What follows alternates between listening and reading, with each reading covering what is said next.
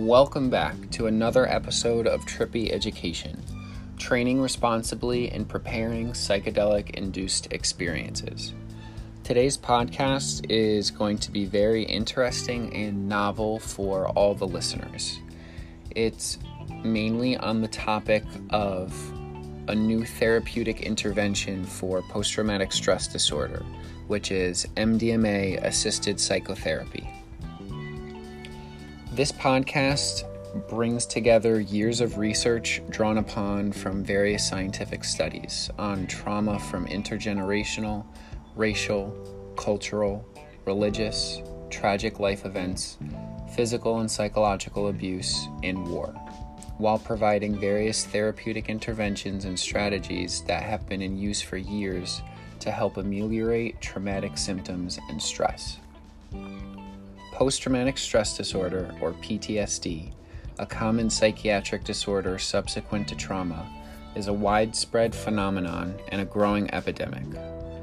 This podcast is directed to an audience of psychotherapists, as well as the layperson wanting to understand more about post-traumatic stress disorder, and to introduce the use of MDMA-assisted psychotherapy for people suffering from PTSD. As current and future clinicians and therapists, it is our job to discover and implement novel therapeutic tools that will amend the vast and deeply rooted reaches of trauma. Within the last decade, one novel therapeutic tool has been gaining efficacious ground in the realm of trauma. This therapeutic tool is 3,4-methylene-dioxymethamphetamine, or MDMA, used in combination with psychotherapy as MDMA-assisted psychotherapy. This combination of drug and therapy provides evidence that MDMA-assisted psychotherapy catalyzes the therapeutic process in relation to PTSD. Within this podcast, the listener will discover various forms of research on trauma, learning how it occurs, what can we do to aid its recovery, and how to take future steps towards a more trauma-conscious society. Part 1 of this podcast is going to be a literature review. In the first section of this literature review, it's going to be titled The Long, Salient, and Unbroken Chain of Trauma. The listener will uncover the various aspects of trauma and its far reaches within the individual, all the way to the collective. In the second section, titled Current Understanding of Trauma and Trauma Therapy, the effects of trauma on the brain and mind will be explored. Current medical and therapeutic treatments for trauma will also be outlined in this section. In the third section, titled MDMA Psychiatry's Antibiotic, MDMA, 3,4-methylene-dioxymethamphetamine, will be assessed in relation to therapy and PTSD. In the fourth section, titled Research into the Use of MDMA-assisted psychotherapy, MDMA-assisted psychotherapy will be discussed in depth.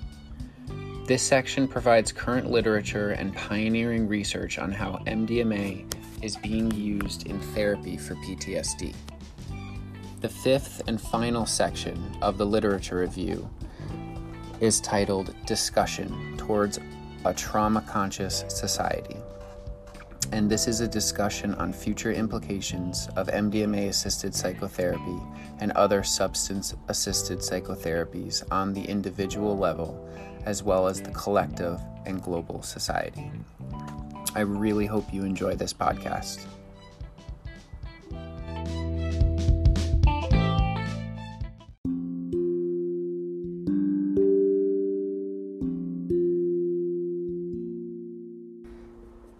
Part 1, Literature Review.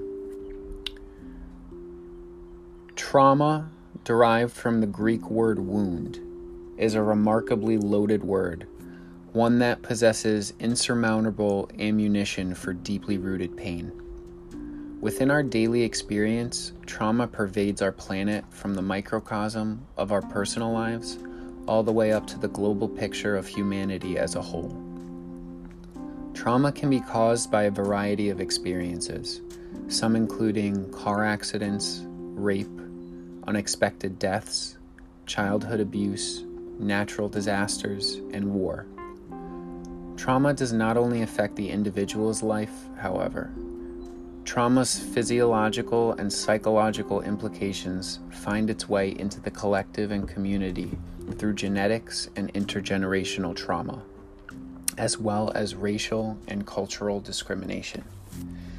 As it is said in the Kybalion, as above, so below, as below, so above. Trauma affects below within the individual, as well as affecting above within the collective. Within this section of the podcast, the literature review, trauma is shown to penetrate us all on many levels. Phenomenologically studying our current state of affairs in the world, we can unequivocally see an increase in trauma.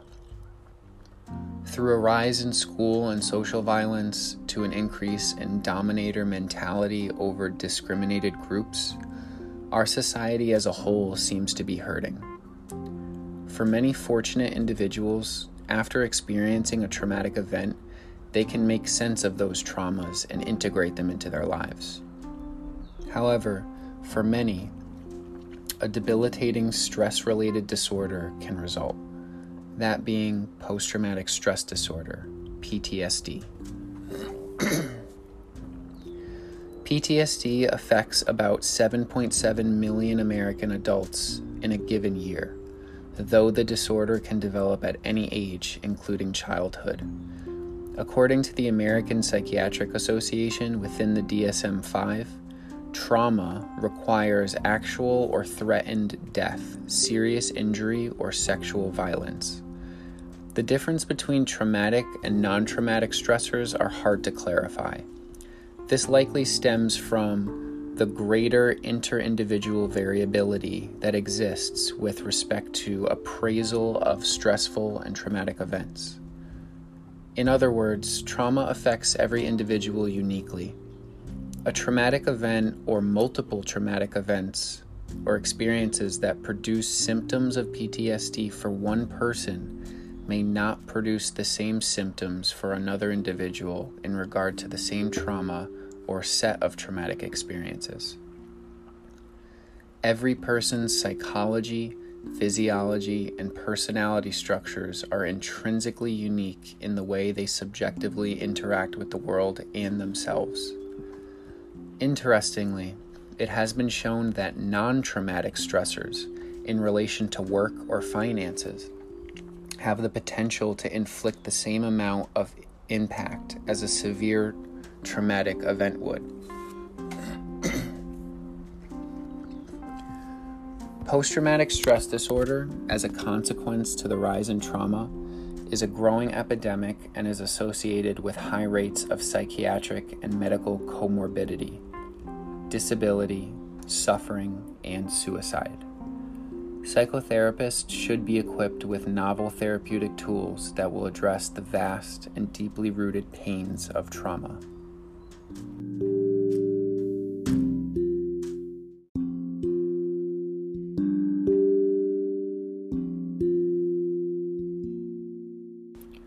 Within the last decade, a new hope for trauma sufferers has appeared.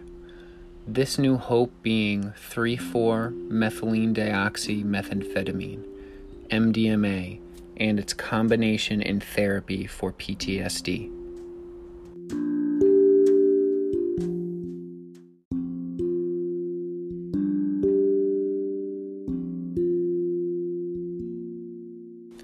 MDMA, 3,4-methylene-dioxymethamphetamine, is known as an entactogen, meaning to produce a touching within. MDMA is also known as an empathogen, meaning to produce empathy. MDMA-assisted psychotherapy is being shown to catalyze the therapeutic process, as well as increase the therapeutic alliance between therapists and clients. Currently, MDMA is considered a Schedule I substance in the United States. However, in 2017, the Federal Drug Administration, FDA, designated MDMA-assisted psychotherapy breakthrough therapy, thus expediting its legality for therapeutic use in the treatment of post-traumatic stress disorder. From past to present, the effects of trauma reach deep into our psychophysiology. In the next section of this literature review, research on trauma will be discussed, particularly how trauma interacts with the human organism, how its effects are managed, and novel treatments that are being shown to produce safe, reliable, and efficacious results in potentially curing the effects of trauma. The future of trauma seems to appear bright with the help of MDMA-assisted psychotherapy.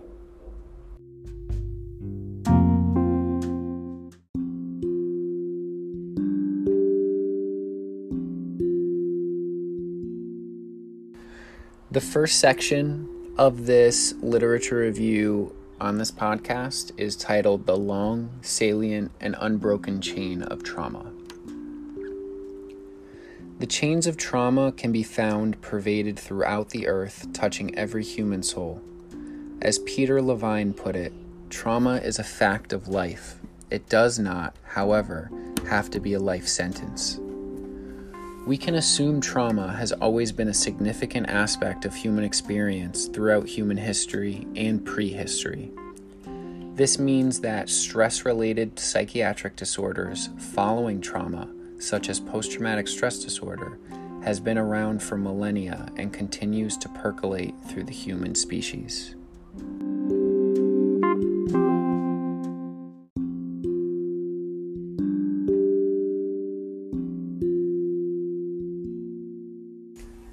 Trauma can befall human beings at an individual level as well as a collective level. Current research on trauma and the psychophysiological effects on human beings is showing that traumatic events that occurred in the past, i.e., 1 to 2 generations ago, can still potentially have an impact on the well-being of individuals today. This particular phase of trauma is known as intergenerational trauma.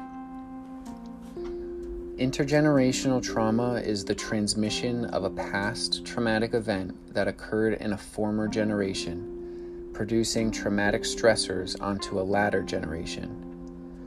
According to Klengel, Diaz, and Ressler, 2016, intergenerational trauma implies direct exposure to a stressor from the parent to the subsequent generation.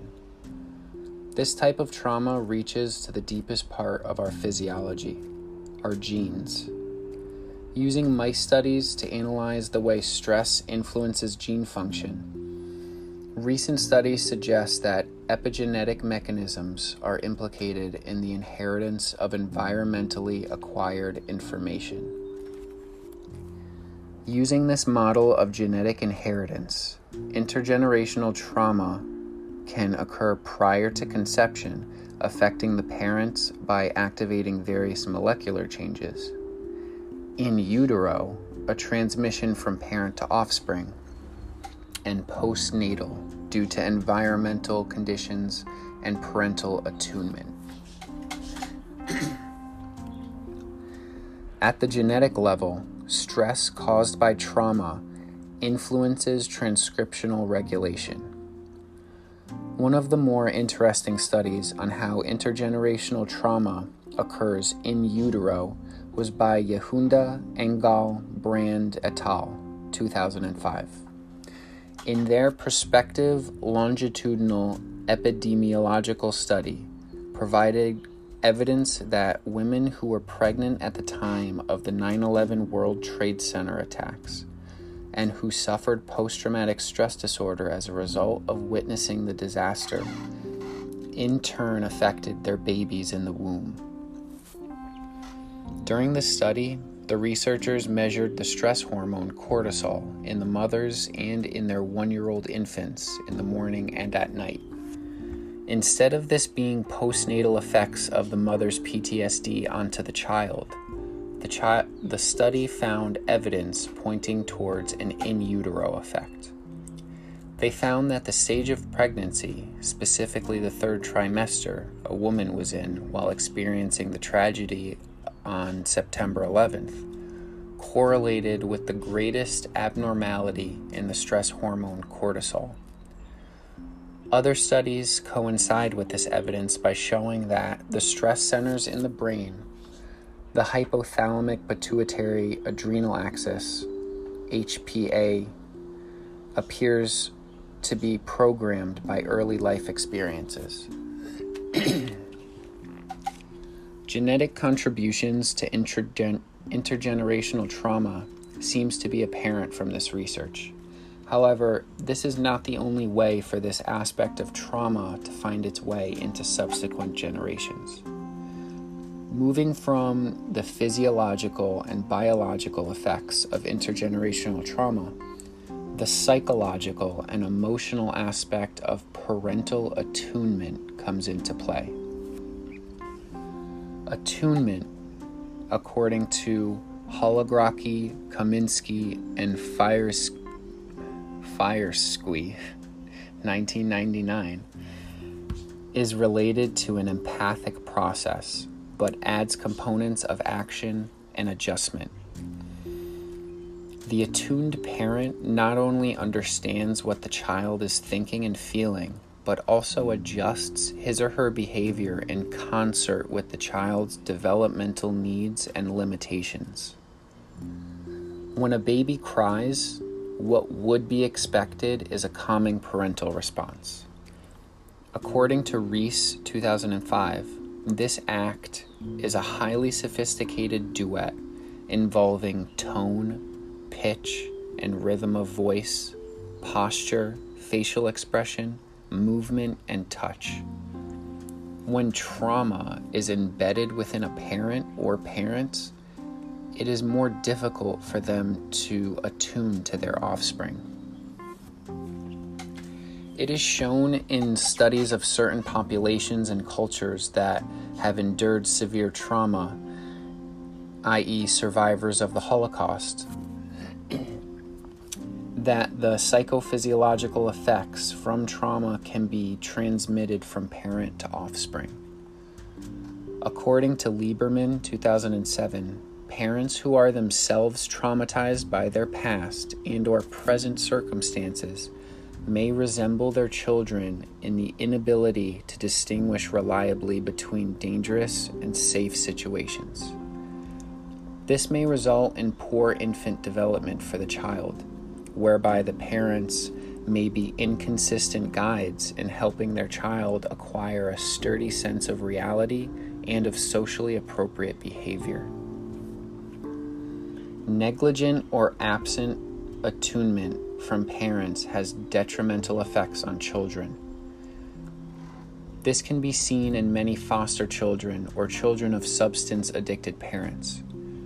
These situations have been shown to create adverse childhood experiences, ACEs, for the child, which have significant psychological and psychosocial effects as they get older.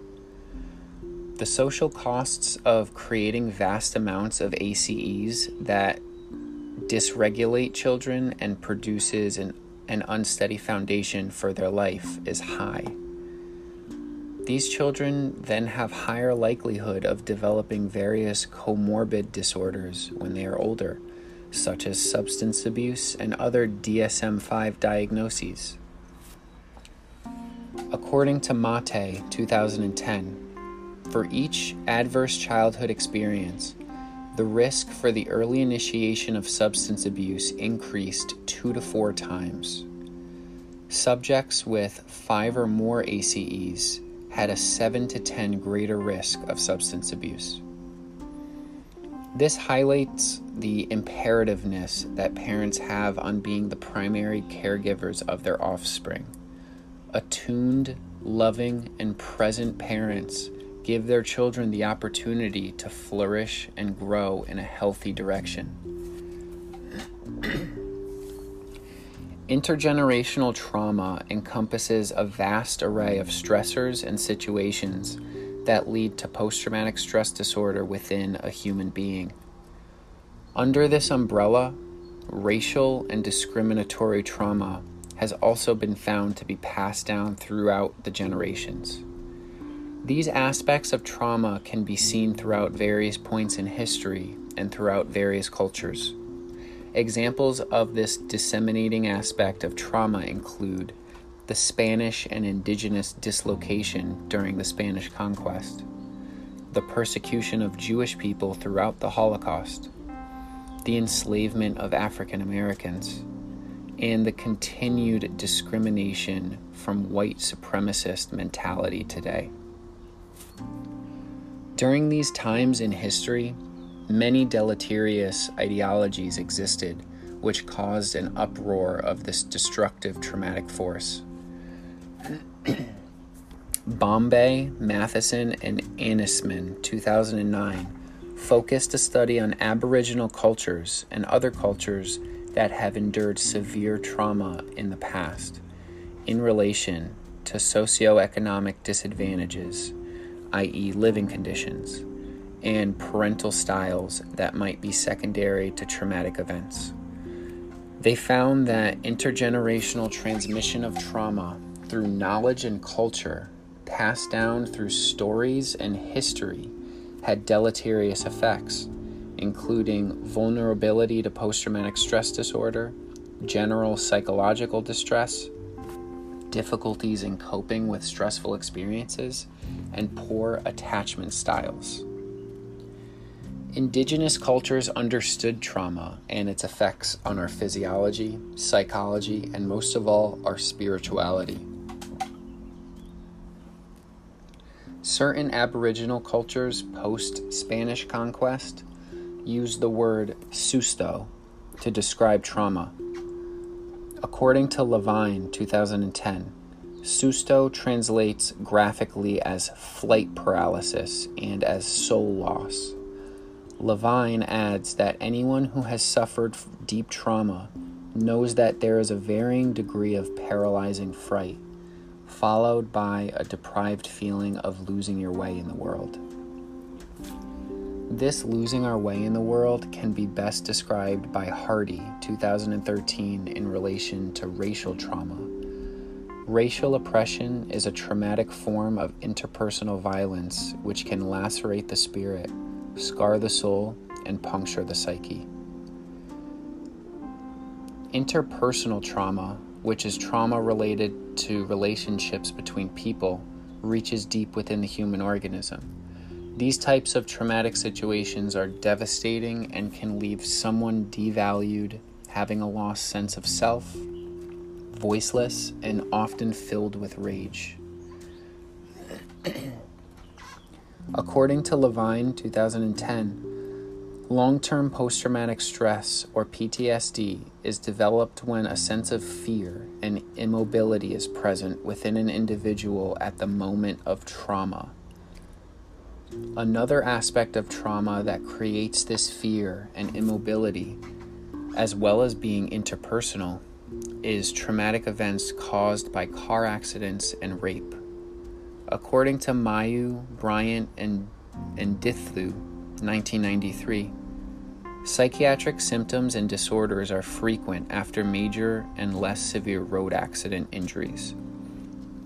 In their prospective emergency room study, they identified an acute stress syndrome in close to 1/5 of motor vehicle accident survivors.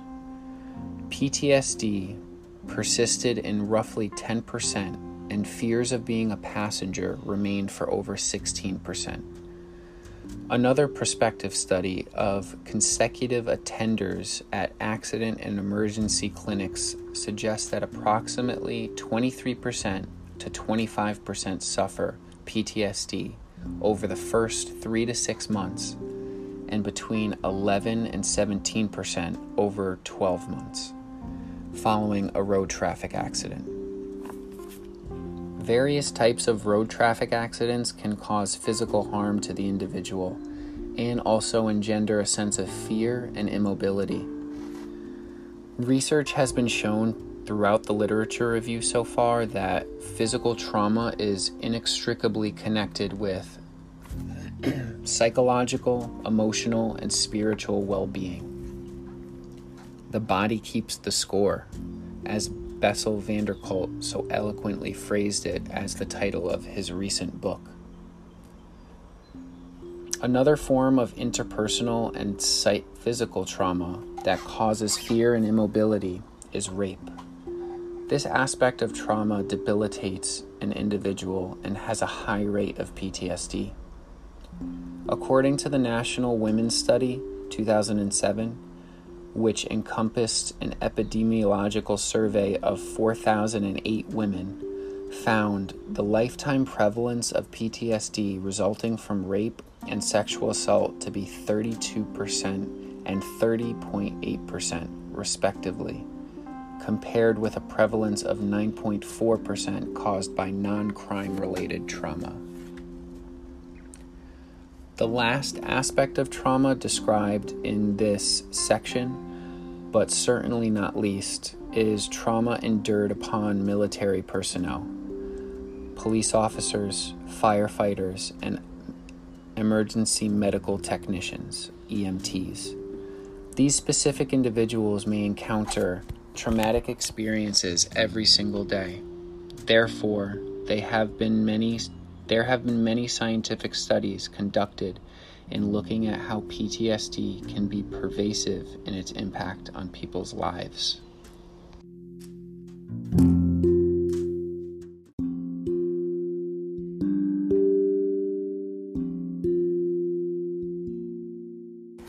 Within these specific individuals described prior, PTSD is most prevalent in countries where there is endemic armed conflict. As of December 7th, 2012, 103,792 of the United States deployed armed forces were diagnosed with PTSD. As of June 5th, 2015, this number rose to 138,197.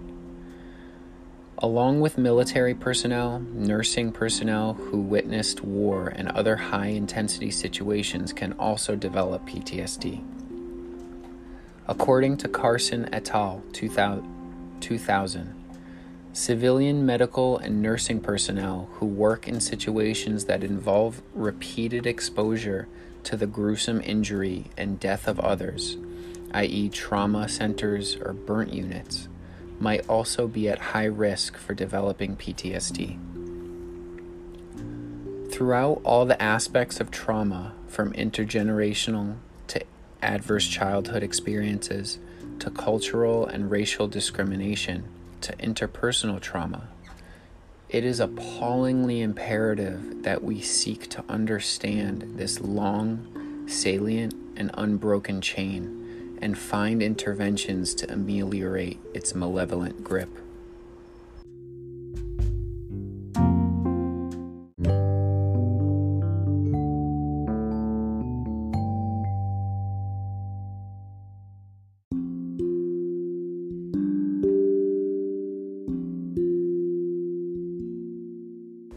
The second section of this podcast is titled Current Understanding of Trauma and Trauma Therapy. In the first section of this section, I will discuss the neuroscientific research on PTSD.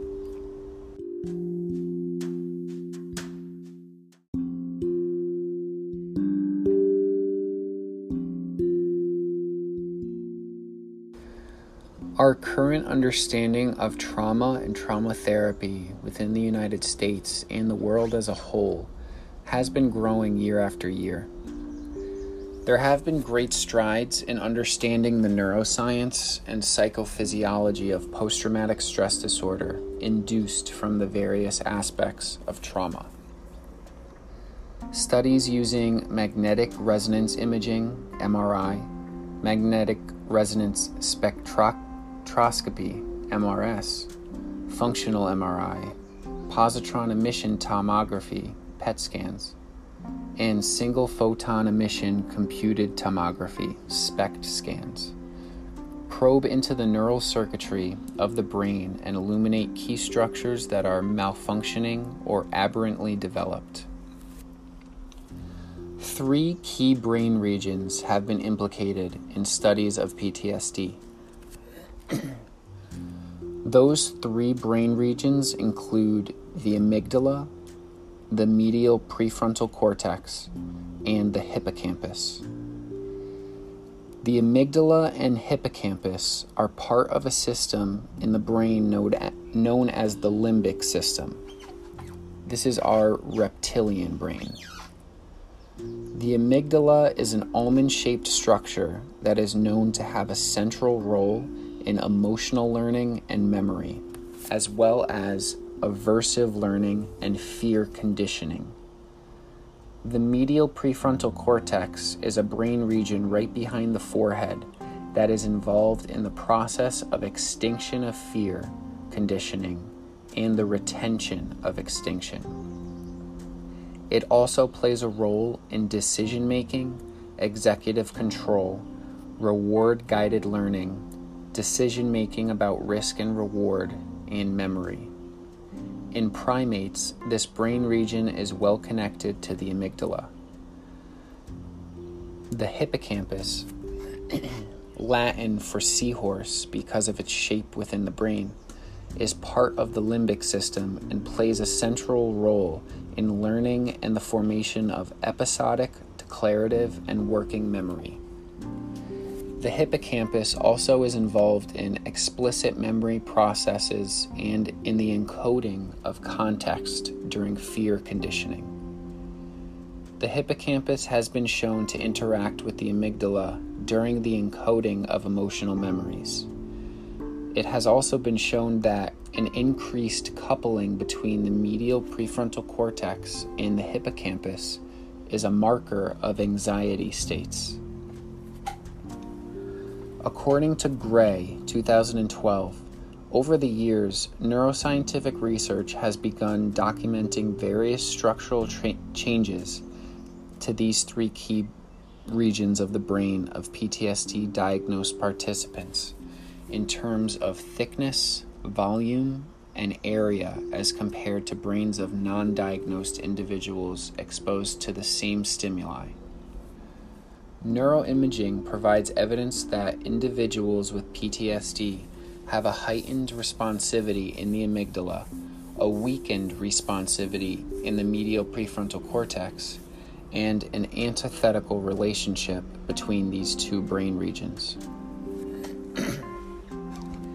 Evidence also points towards diminished volumes, neural integrity, and functional integrity of the hippocampus.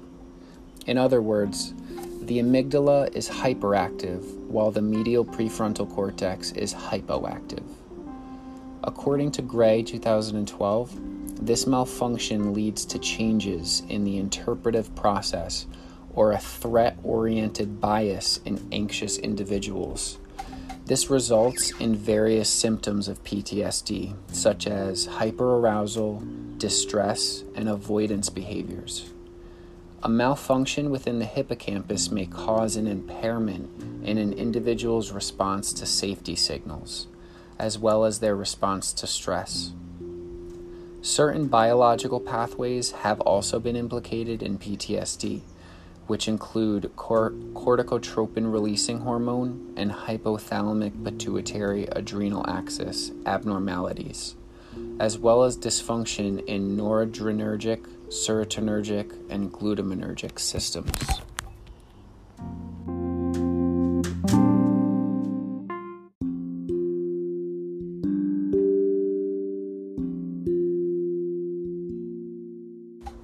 According to the National Institutes of Mental Health 2016, there are 4 types of symptoms of post-traumatic stress disorder. These are 1. Re-experiencing symptoms. 2. Avoidance symptoms. 3. Arousal and reactivity symptoms. And 4. Cognitive and mood symptoms. Within these 4 types of symptoms arise further debilitating symptoms, such as flashbacks, disturbed sleep and dreams, exaggerated startle response, anger outbursts, depression, and apathy. In children and teens, these symptoms may be displayed differently in bedwetting, being unusually clingy with an adult or parent, and recreating the event during playtime. Among the severity and degree of impairment of adults with PTSD in 2001 to 2003, 36.6% were considered serious, 33.1% moderate, and 30.2% mild. These statistics provide insight into how pervasive trauma's effects are within a human organism.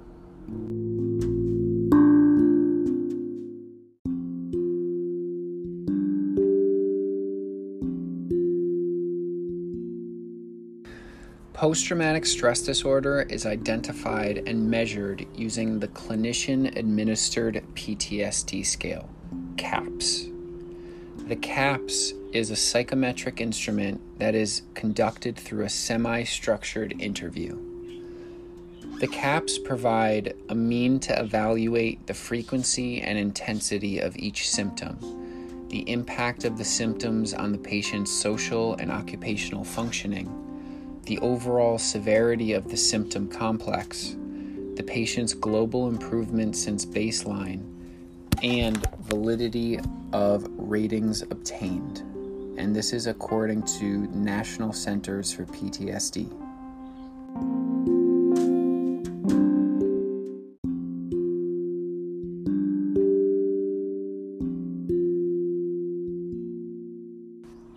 This recent neuroscientific research of the pathophysiology enables research, clinicians, and PTSD-diagnosed individuals to understand how trauma affects one on a neurophysiological level. This essential information provides a deeper understanding on how trauma influences an individual's thoughts, behaviors, and lifestyle. Through neuroscience, we can link malfunctioning and aberrantly developed brain regions to various psychophysiological symptoms. This information is most practical within therapeutic settings. Within our Western model of therapy, there are 2 main therapeutic avenues in the approach to treating post-traumatic stress disorder. These avenues are psychotherapy, psychological, and pharmacotherapy, physiological. Over the years, there has been a growing interest in complementary and alternative medicine, which includes mind-body medicine, whereby creating more channels to actively study. These forms of therapy aid in reducing symptoms of PTSD, as well as revitalizes the lives of those affected by this debilitating trauma and stress disorder.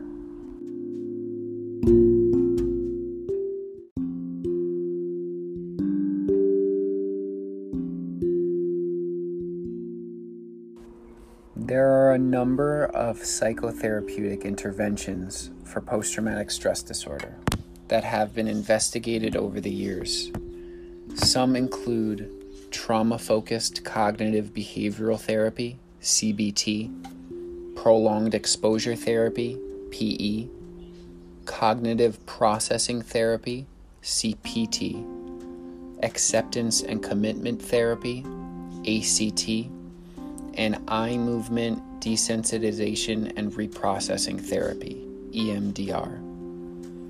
Cognitive behavioral therapy aims at promoting safe confrontations with trauma reminders, identifying self-destructive thoughts and beliefs, and replacing these thoughts and beliefs or cognitions with rational cognitions.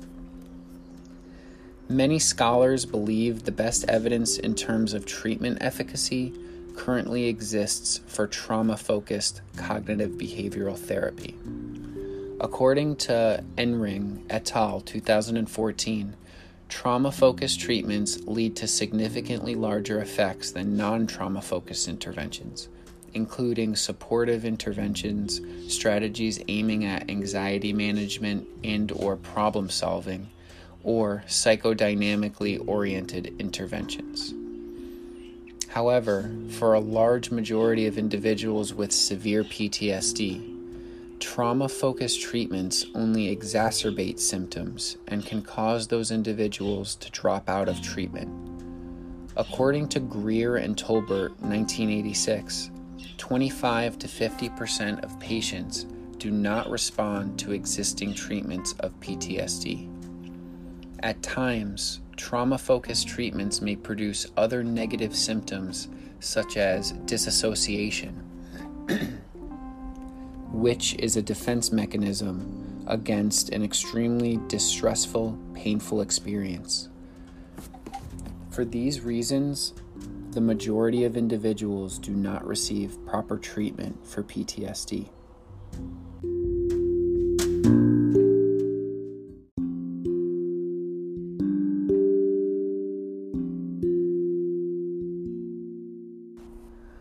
The second avenue of therapy within the Western model is pharmacotherapy. Two specific medications approved in the United States by the Food and Drug Administration for PTSD include the selective serotonin reuptake inhibitors, SSRIs, sertraline and paroxetine.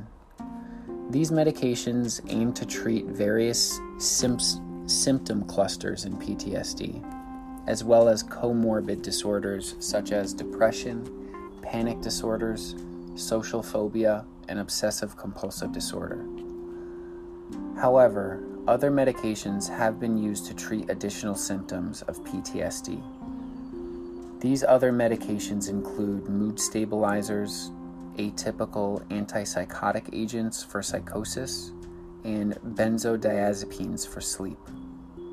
However, these pharmacotreatments seem to not ameliorate the root of PTSD.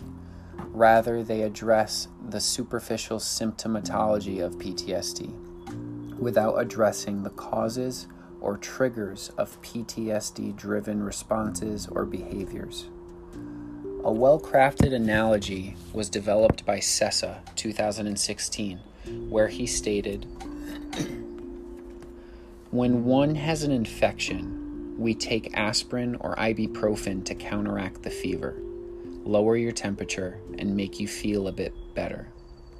But this doesn't attack the root cause of the infection, which is the microorganism.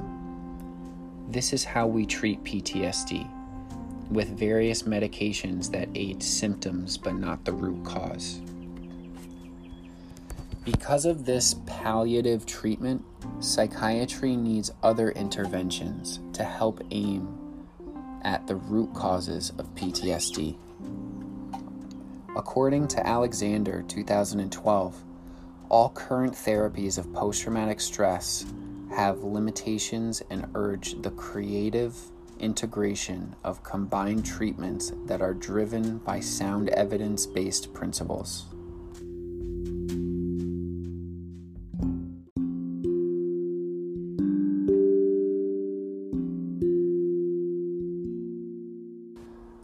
Throughout the last 2 decades, many complementary and alternative medicines, CAM, approaches to PTSD have been gaining awareness and used experimentally. Various CAM treatments for PTSD that are encouraging include acupuncture, guided imagery, yoga, and chiropractic treatment. Because of these various CAM treatments, many individuals who have PTSD, as well as psychiatrists who treat PTSD, seem to be more open to novel modalities of treatment. Mind-body medicine is another approach to treatment that is becoming a larger topic of discussion, especially in regards to trauma.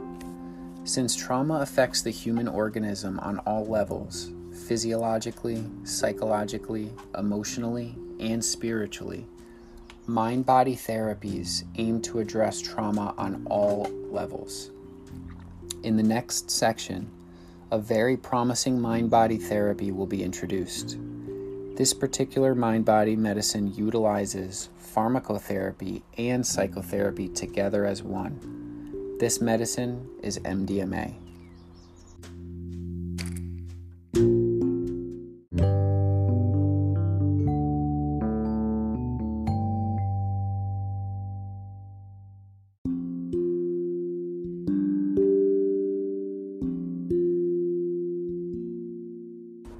In the third section of this podcast, it's going to be titled MDMA, Psychiatry's Antibiotic.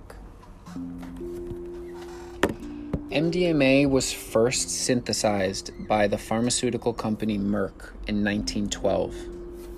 Throughout the 1940s, 1950s, and the beginning of the 1960s, MDMA, as well as other psychedelic substances, were being used therapeutically for a variety of mental health disorders. According to Greer and Tolbert, 1998, these substances were being used by a number of psychiatrists and other therapists in the United States and Europe as an aid to the process of psychotherapy. MDMA was reported to reduce or eliminate the neurophysiological fear response to threat, as well as facilitate the access of repressed memories or feelings. However, throughout the counterculture of the 1960s and the booming rave culture of the 20th century, MDMA was and still is generally thought of in Western societies as a party drug. The street name for MDMA is ecstasy and is usually sold in pill form. According to Baggett, Stewart, and Giromini, 2001, a variety of other drugs have been detected in these pills, and many pills sold as ecstasy do not contain any MDMA. This section is based on research using pure pharmaceutical grade MDMA. MDMA is also known as an entactogen and empathogen, meaning to produce a touching within and to produce empathy. MDMA has very unique neuropharmacological effects, which grant it to be psychiatry's antibiotic with regard to trauma, according to Sessa, 2016. MDMA is shown to reduce activity in the amygdala. As was outlined in previous sections, the amygdala is an almond-shaped structure that is known to have a central role in emotional learning and memory, as well as aversive learning and fear conditioning. MDMA is also shown to increase activity in the medial prefrontal cortex. This brain region is involved in the process of extinction of fear, conditioning, and the retention of extinction. It also plays a role in decision-making, executive control, reward-guided learning, decision-making about risk and reward, and memory. Individuals with PTSD have a heightened responsivity in the amygdala, a weakened responsivity in the medial prefrontal cortex, and an antithetical relationship between these two brain regions.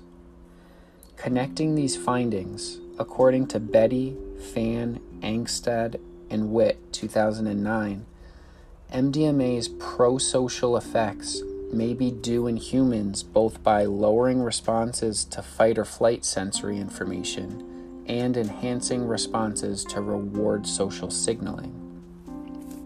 These effects are correlated to a diminishing of activity in the amygdala and an increase in activation in the medial prefrontal cortex. MDMA is also shown to decrease activation in medial prefrontal cortex and hippocampus coupling. It has been shown that an increased coupling between these two brain regions is a marker of anxiety states. With these studies, MDMA has been shown to reduce amygdala and hippocampus activity, and selectively attenuate the magnitude of negative memories. On a neurochemical level, according to Carhart-Harris et al. 2015, MDMA acts at dopamine, norepinephrine, and 5-HTP transporters to inhibit reuptake and stimulate release. MDMA also releases acetylcholine, glutamate, and brain-derived neurotrophic factor, which promotes synaptic plasticity and enhances learning and memory. MDMA also increases blood oxytocin, and these increases correlates with increased prosocial, bonding, and trusting behavior. This increase in prosocial, bonding, trusting, empathegenetic, and stimulant effects allow the participant to enter an optimal arousal zone, or window of tolerance. This zone or window allows the participant to be placed in a positive mood with decreased anxiety, as well as stimulated enough to engage in therapy, yet paradoxically relaxed enough to revisit traumatic experiences. Since many individuals with PTSD disassociate when engaging in their past trauma, MDMA creates a physiological and psychological environment that negates this effect and promotes healing. According to Fiducia and Mithover, 2018, the complex neuropharmacological profile of this entactogen, MDMA, creates a neural setting primed to facilitate new learning and extinguish fear related to traumatic memories. MDMA-assisted psychotherapy allows self-disclosure and self-exploration, connecting the therapist and the client through the therapeutic alliance, and creates a space for various therapeutic tools to flourish, such as abreactions, catharsis, understanding, acceptance, and most of all, forgiveness. In other words, MDMA provides a life vest, or a bulletproof vest, to go into battle against your trauma.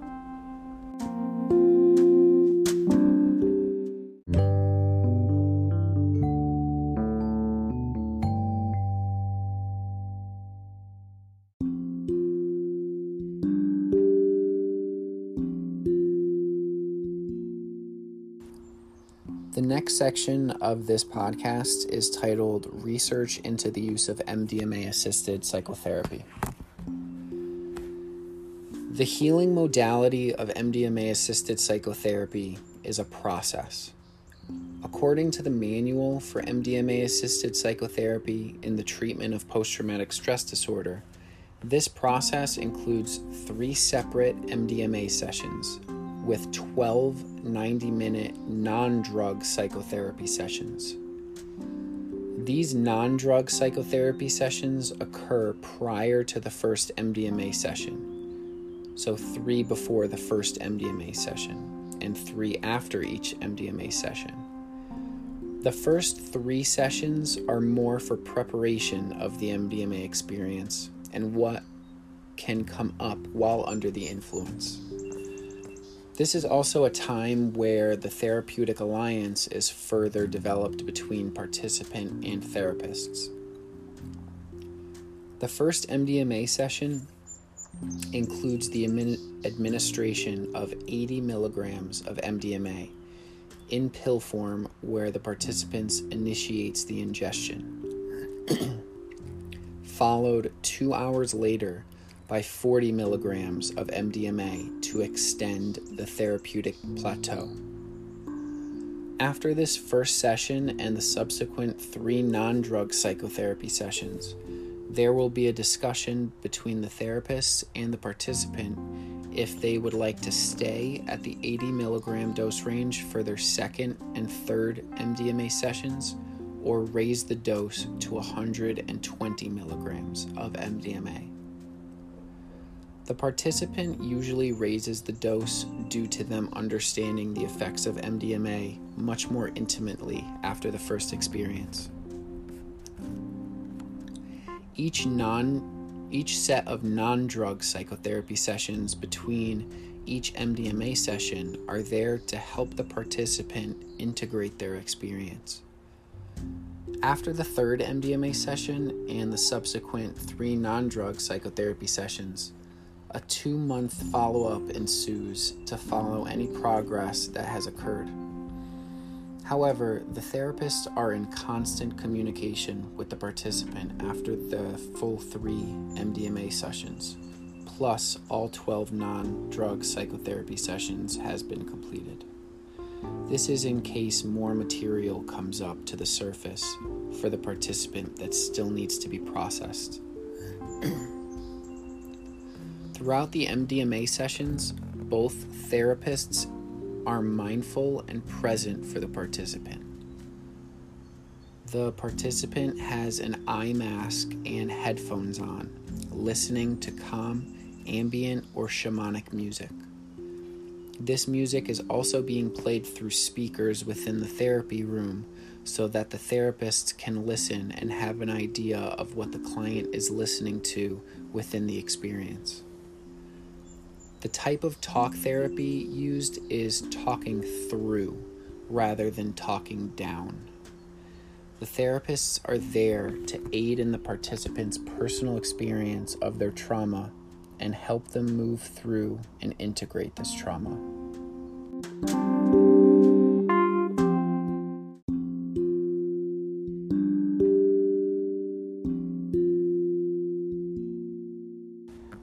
MDMA has been shown to be used as a therapeutic tool since the 1940s. However, due to the U.S. Drug Enforcement Agency, the DEA, their emergency ban of MDMA in 1985, and then the so-called war on drugs, MDMA has since been driven underground, used in regards to psychotherapy, due to its illegality. It was not until 2011 that a nonprofit foundation, Multidisciplinary Association for Psychedelic Studies, MAPS, funded a study on MDMA-assisted psychotherapy for individuals with treatment-resistant PTSD. The study initiated a renaissance for the evidence-based use of MDMA in conjunction with psychotherapy. This study, by Mithoever et al., 2011, was a double-blind, placebo-controlled study with 20 participants with treatment-resistant PTSD. 15 of the 20 subjects had previously undergone multiple medication trials, and 15 completed more than one course of psychotherapy. The level of PTSD was measured by the CAPS, the Impact and Event Scale revised, and the Symptoms Checklist 90 revised. Within the study, administering 125 milligrams of MDMA or an inactive placebo is done by a co-therapist team that sit on either side of the participant. During the session, a supplemental dose of 62.5 milligrams of MDMA or placebo 2.22 hours to 2.5 hours after the initial administration can also be administered to extend peak effects. The method of psychotherapy followed techniques and principles developed by Stanislav Grof, MD, and others for LSD psychotherapy and holotropic breathwork. Other guidelines were used, especially in regards to principles of MDMA-assisted psychotherapy from the past. In regards to this study, 2 subjects dropped out before the second experimental session, one due to a requirement to resume medication for a relapse of depression, which occurred 42 days after her first MDMA-assisted psychotherapy session. The other subject dropped out due to finding travel to the site problematic, as well as expenses. The The side effects reported in the MDMA group on experimental session days included jaw tightness, nausea, feeling cold, dizziness, loss of appetite, and impaired balance. Side effects found in the placebo group that were equally or more common on experimental session days included anxiety, insomnia, headache, and fatigue. Throughout the study, no serious drug-related adverse effects occurred, and no medical treatment was required. The study found that PTSD symptoms improved over time in both groups. However, the MDMA group showed significantly greater improvement in scores as measured by the CAPS and the IESR. 7 out of 8 placebo subjects chose to enroll in an extended open-label crossover to see if more improvement in their symptoms would come from MDMA plus therapy. For the 7 placebo subjects who received MDMA in the open-label crossover, there were significant decreases in CAPS and IESR scores from the end of the control trial to 4 to 6 weeks after 2 MDMA sessions were completed. The clinical response within this study was remarkably promising. Mithoever et al. 2011 found an 83.3%, 10 out of 12 reduction from baseline in CAPS total severity score in the MDMA group versus 25%, 2 out of 8 in the placebo group. The 10 from the MDMA group no longer met the DSM-4 criteria for PTSD. Within the open-label crossover, the clinical response rate was 100% in the 7 placebo subjects. According to Mithoever et al. 2011, the strengths of this study are its prospective double-blind crossover design, the use of a standardized primary outcome measure, CAPS, that is widely used for PTSD research, enrollment of chronic treatment-resistant subjects who had moderate to severe PTSD, and the use of blinded independent raters. Subjects met well-defined inclusion and exclusion criteria. Groups were well-matched at baseline. Subjects in both groups had nearly identical CAPS scores. However, Mithoever fully understands that this study is preliminary and has many limitations, such as the sample size being small, the majority of participants being female, and the transparency of the blinding, where it was relatively obvious when a subject received MDMA over placebo. Mithoever and colleagues then conducted a long-term durability of improvement follow-up study, 17 to 74 months after the original study's final MDMA session. They found that 89%, 17 out of 19, of those who received MDMA had long-term improvement in their PTSD symptoms. According to the long-term follow-up questionnaire, according to the CAPS, 74% of these previously treatment-resistant subjects demonstrated meaningful, sustained reductions in their CAPS scores at long-term follow-up. These results provide further evidence that MDMA-assisted psychotherapy should be looked into as a novel and beneficial tool in trauma-focused therapy. In 2018, 2 more studies were published revealing further evidence that this particular pharmacotherapy can safely and effectively be used for treating participants with chronic PTSD. These studies were both randomized, double-blind, dose-response Phase 2 trials that yielded positive results. According to Otalora et al. 2018, MDMA helps to catalyze a therapeutic process that continues long after the last drug administration. This finding was due to CAPS scores dropping lower, which signifies improvements in PTSD symptoms between 2-month and 12-month follow-up. After the 12-month follow-up, 76% of individuals did not meet the criteria for a diagnosis of PTSD. Mithoever et al. 2018 also discovered this enduring effect in their study in military veterans, firefighters, and police officers with PTSD resulting from their service. At 12-month follow-up, 67% did not meet CAPS PTSD criteria. Various other studies on MDMA-assisted psychotherapy for PTSD are currently in the process of development and execution. Cognitive behavioral conjoint therapy for PTSD is also being looked at.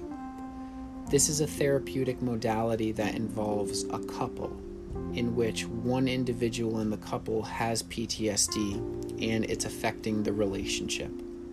Studies testing prolonged exposure therapy as the therapeutic modality in MDMA-assisted psychotherapy is also being looked into as a possible route. As of August of 2017, the FDA designated MDMA-assisted psychotherapy breakthrough therapy. This designation ensures that FDA will aid MAPS in completing their final Phase 3 trials with MDMA-assisted psychotherapy for PTSD as efficiently as possible.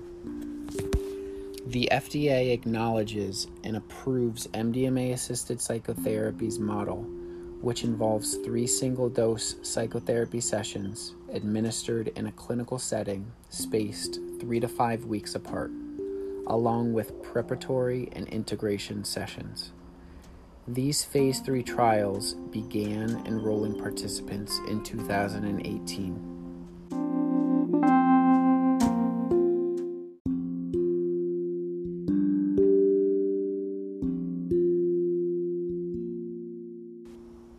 The Multidisciplinary Association for Psychedelic Studies, MAPS, has been at the forefront of psychedelic therapy since 1986, a year after MDMA became illegal. MAPS have a bright view on the future of therapy. In regard to PTSD, MDMA-assisted psychotherapy has been the main pharmacotherapy that seems to heal this mental disorder. MAPS has also been conducting other studies with a variety of other psychedelic substances that yield very promising results. Studies on tobacco addiction, alcohol dependence, and attention, perception, and cognition have been conducted by MAPS. Studies with LSD for anxiety associated with life-threatening diseases, as well as perception, cognition, emotion, and behavior, have also been conducted by this nonprofit organization. Other studies conducted by MAPS include ibogaine for opioid use disorder and dependence, ayahuasca for addiction, and ketamine for heroin and alcohol dependence. Other studies on psychedelics by other researchers include end-of-life anxiety in terminally ill cancer patients using psilocybin mushrooms, alcoholism using LSD and psilocybin mushrooms, cocaine addiction, personality, overall well-being, and overall well-being. In preparing for MDMA to become a legal medicine in 2021, MAPS have created an MDMA therapy training program for current therapists that aspire to work with MAPS in their Phase 3 trials. This program is composed of 5 parts. Part A, an online course which is 14 hours long, which includes 4 hours of interactive e-learning modules that covers MDMA's history, pharmacology, safety profile, PTSD symptoms, and available treatment options, and includes an introduction to MDMA-assisted psychotherapy and the research, methods, and designs. Part B, an in-person training led by experienced MDMA therapists. This is 60 hours long. Part C, home study assignments. Part D, an in-person training, which is an integration, cross-modality training, and co-therapist team building. Part E is evaluation and clinical supervision. This program is preparing and training current therapists to be able to facilitate and guide MDMA experiences in a clinical setting. In regard to psychotherapy and trauma therapy, this seems to be the next big wave.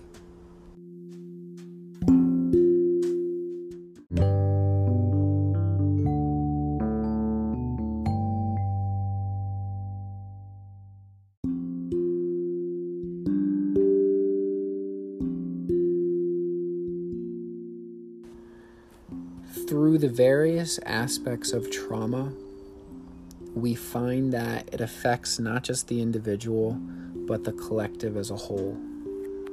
Trauma pervades our world, our society, and even times our own individual realities. Ultimately, it is up to us, the individual, to look deep within ourselves in order to break the long, subtle, and unbroken chain of trauma that is within each of us.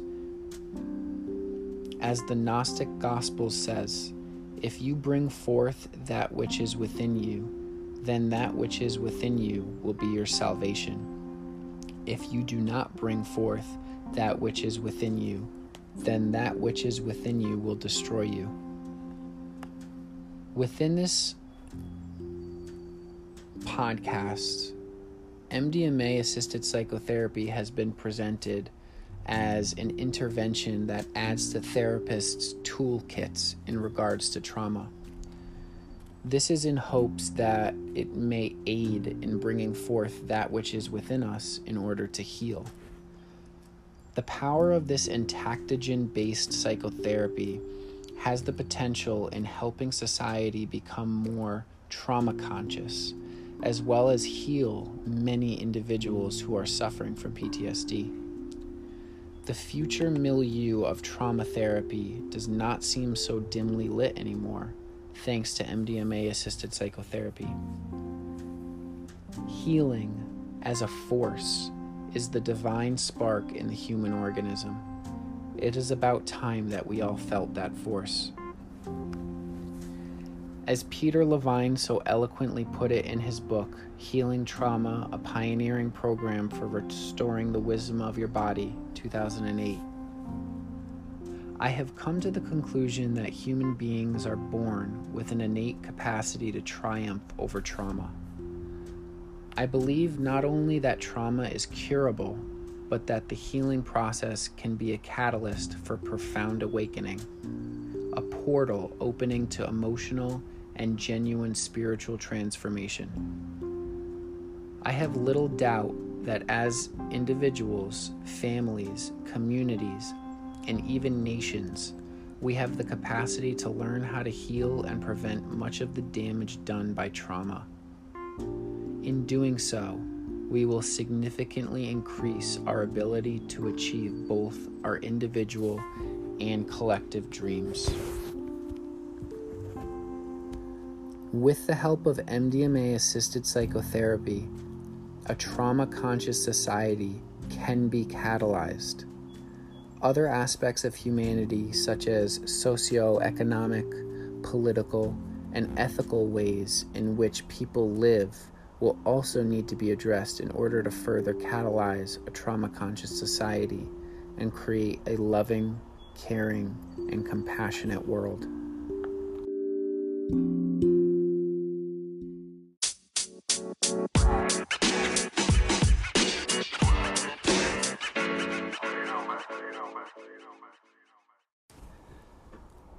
For those listeners that have embarked with me on this journey through this podcast, I deeply appreciate you. Learning this new intervention for post-traumatic stress disorder will help us get to the next level of human evolution. PTSD is prevalent within every single person in different degrees.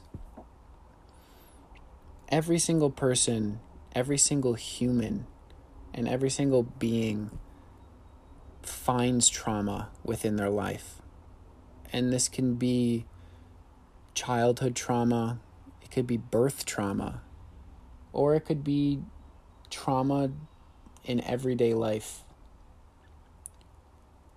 MDMA-assisted psychotherapy cures post-traumatic stress disorder.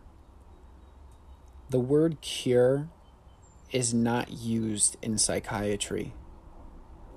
You don't cure diseases in psychiatry. This does. MDMA, when it becomes legal in 2021, will be paradigm shifting. I'm so glad that you listeners listened to this podcast, and I hope you learned a lot from it. I know I did just saying this podcast to you. So thank you for that, listeners, and see you next time.